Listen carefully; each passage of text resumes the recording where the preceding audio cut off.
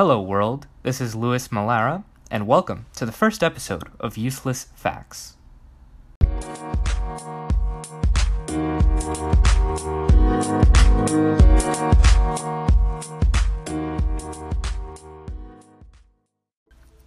Useless Facts is a show that's pretty straightforward.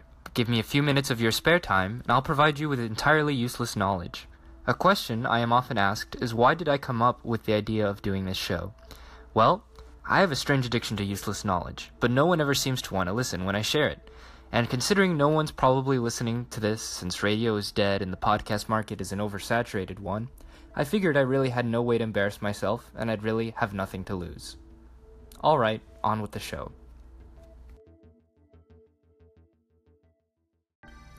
Today, we're going to be talking about a ridiculous and tragic story that's been on my mind for a while. A story of a man you've probably never heard of, and the weapon he constructed to terrorize a small town over a zoning dispute.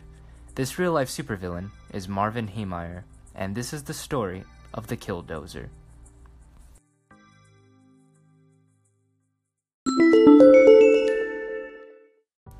Marvin John Heemeyer, born October 28, 1951, was an American welder and an automobile muffler repair shop owner.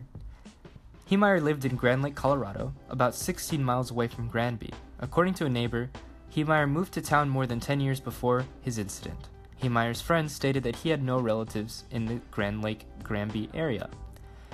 John Baldtree, a friend of Heemeyer, said that Heemeyer was a likable person. Heemeyer's brother said he would bend over backwards for anyone. Most people describe him as an affable person. However, a few claim to have gotten in some confrontations with him. Christy Baker claimed that her husband was threatened by Heemeyer after refusing to pay for a disputed muffler repair. Eventually, the couple paid him $124 via an intermediary.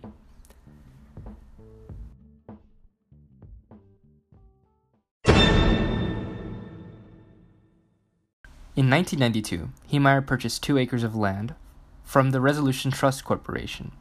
He purchased the land for $42,000 to build a muffler shop. In 2001, the Zoning Commission and the town's trustees approved the construction of a concrete batch plant on the adjacent property. Heemeyer attempted to appeal the decision but was unsuccessful. For many years, Heemeyer had used the adjacent property as a way to get to his muffler shop, and the new plan for the concrete plant blocked that access. In addition to the frustration engendered over this dispute over access to his property, Heemeyer was subsequently fined $2,500 by the Granby Town Council for various violations, including junk cars on the property and not being hooked up to the sewer line. And now, my dear listeners, this is where our story gets interesting. Heemeyer leased his business to a trash company and was forced to sell his property several months before the official incident. You see, Heemeyer had purchased a bulldozer 2 years before with the intention of using it to build an alternative route to his muffler shop, but city officials rejected his request to build it. And so, he decided to use his bulldozer for a very different reason. Notes found by investigators after the incident indicated that the primary motivation for his bulldozer incident was his plan to stop a concrete plant from being built near his shop. These notes indicated that he had held grudges over the zoning approval. I was always willing to be reasonable until I had to be unreasonable, he wrote. Sometimes reasonable men must do unreasonable things. Heemeyer took about a year and a half to prepare. In his notes, he wrote, "It is interesting to observe that I was never caught. This was a part-time project over a year and a half's time period." Clearly, he was surprised that several men who had visited the shed late the previous year had not noticed the modified bulldozer, especially with the 2,000-pound lift fully exposed. Somehow their vision was clouded, he wrote.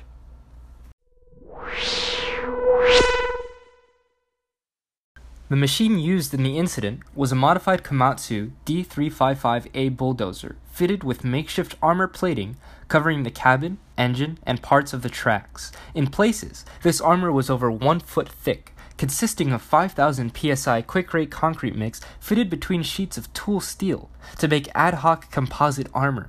This made the machine impervious to small arms, fire, and resistant to explosives. Indeed, 3 external explosions and more than 200 rounds of ammunition fired at the bulldozer had no effect on it. For visibility, the bulldozer was fitted with several video cameras linked to 2 monitors mounted on the vehicle's dashboard. The cameras were protected on the outside by 3-inch shields of bulletproof plastic. Onboard fans and an air conditioner were used to keep Heemeyer cool while driving, and compressed air nozzles were fitted to blow dust away from the video cameras. He had made 3 gun ports, fitted for a 50 caliber anti-material rifle, a .308 semi-automatic, and a .22 long rifle, all fitted with a half-inch thick steel plates. Heemeyer apparently had no intention of leaving the cabin once he entered it. Authorities speculated that he may have used a homemade crane found in his garage to lower the armor hull over the dozer and himself. Once he tipped that lid shut, he knew he wasn't getting out, Dolly said. Investigators searched the garage where they believed that Heemeyer built the vehicle and found cement and armor steel. Only Heemeyer died in the event, but afterwards the modified bulldozer came to be known as Killdozer. So here's what happened. On June 4th, 2004, Heemeyer was angry over the zoning disputes and the other things that he thought the town were responsible for, the other grievances. He decides that, in the style of Dr. Robotnik, he's going to build this giant death machine tank thing and, terrorize the town. The rampage lasted 2 hours and 7 minutes, and he damaged 13 buildings. He caused an estimated $7 million worth of damage. And luckily he didn't kill anybody. Now, a lot of people tried actually to defend him in the beginning, using the idea that he was going out of his way not to kill anyone, even though he was exacting his revenge on the town, that he wasn't doing anything to actually harm the people directly, just the town. Of course, the state didn't necessarily agree with that line of reasoning in defense for Mr. Heemeyer, because, of course, he was shooting at propane tanks and other things that, when exploding, could kill people nearby. So, yeah, there's that.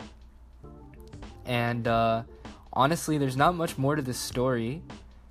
He, got stuck in a wall and ended up taking his own life inside of the Killdozer. And it's interesting, actually, seeing the destruction that the Killdozer caused and the people's attempts at disabling it. I mean, it's actually kind of hilarious in a morbid way. I recommend watching the video on YouTube. Just seeing police officers running around, throwing things at it, nothing happening. One officer dropped a flashbang grenade down the bulldozer's exhaust pipe, and nothing happened. There's the SWAT team with occasional firing, but nothing really seemed to work. They, surprisingly, were trying to use an Apache attack helicopter at one point, even an AGM-114 Hellfire missile, but that option was later deemed unnecessary because he got stuck in the Gamble's hardware store. So, yeah.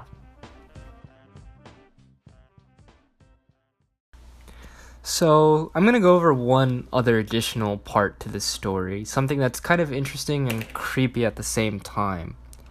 So, in addition to writings that he left on the wall of his shed, Heemeyer recorded a number of audio tapes explaining his motivation for the attack. He mailed these to his brother in South Dakota shortly before stepping into the bulldozer. Heemeyer's brother turned the tapes over to the FBI, who in turn sent them to Grand County Sheriff's Department. The tapes were released by Grand County Sheriff's Office on August 31st, 2004. They're about 2.5 hours in length. The first recording was made on April 13, 2004. The last recording was made 13 days before the rampage. Basically, what Heemeyer ended up claiming was that God built him for a job, specifically this job, and also that it was God's plan that he not be married or have a family so that he could be in a position to carry out this attack. In fact, he was quoted saying, "I think God will bless me to get the machine done, to drive it, to do the stuff that I have to do." He said, "God bless me in advance for the task that I am about to undertake. It is my duty. God has asked me to do this. It's a cross that I'm going to carry, and I'm carrying it in God's name." So, investigators later found that he had a handwritten list of all the targets that he ended up destroying. Actually, one of the targets was his local Catholic church, but he didn't damage it in the end. And then he also wrote down a list of names of people who had sided against him in past disputes. It may have been people that he could have possibly been going after to take their lives. So unfortunately, the bulldozer was dismantled. It was taken apart for scrap metal, and it was spread to as many separate scrap yards as possible, because apparently Heemeyer had a lot of admirers, and they wanted to keep admirers from getting these souvenirs. An interesting piece of art that was created as a result of this tragedy was the film inspired by the story of Heemeyer, Leviathan. It's a Russian film. And while the story is very different, takes place in Russia, it takes a lot of liberties in terms of what happened in the attack. It's interesting.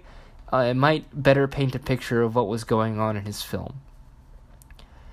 Now, some other similar stories I'd recommend in terms of useless knowledge that you can digest is the Jerusalem bulldozer attack and the story of Sean Nelson, who went on a rampage in an M60 Patton tank. Well, this has been a wonderful first episode of Useless Facts. I hope you learned a lot of useless information today that you can now bore your friends with or never talk about again. I'm Louis Malera, and thanks for listening.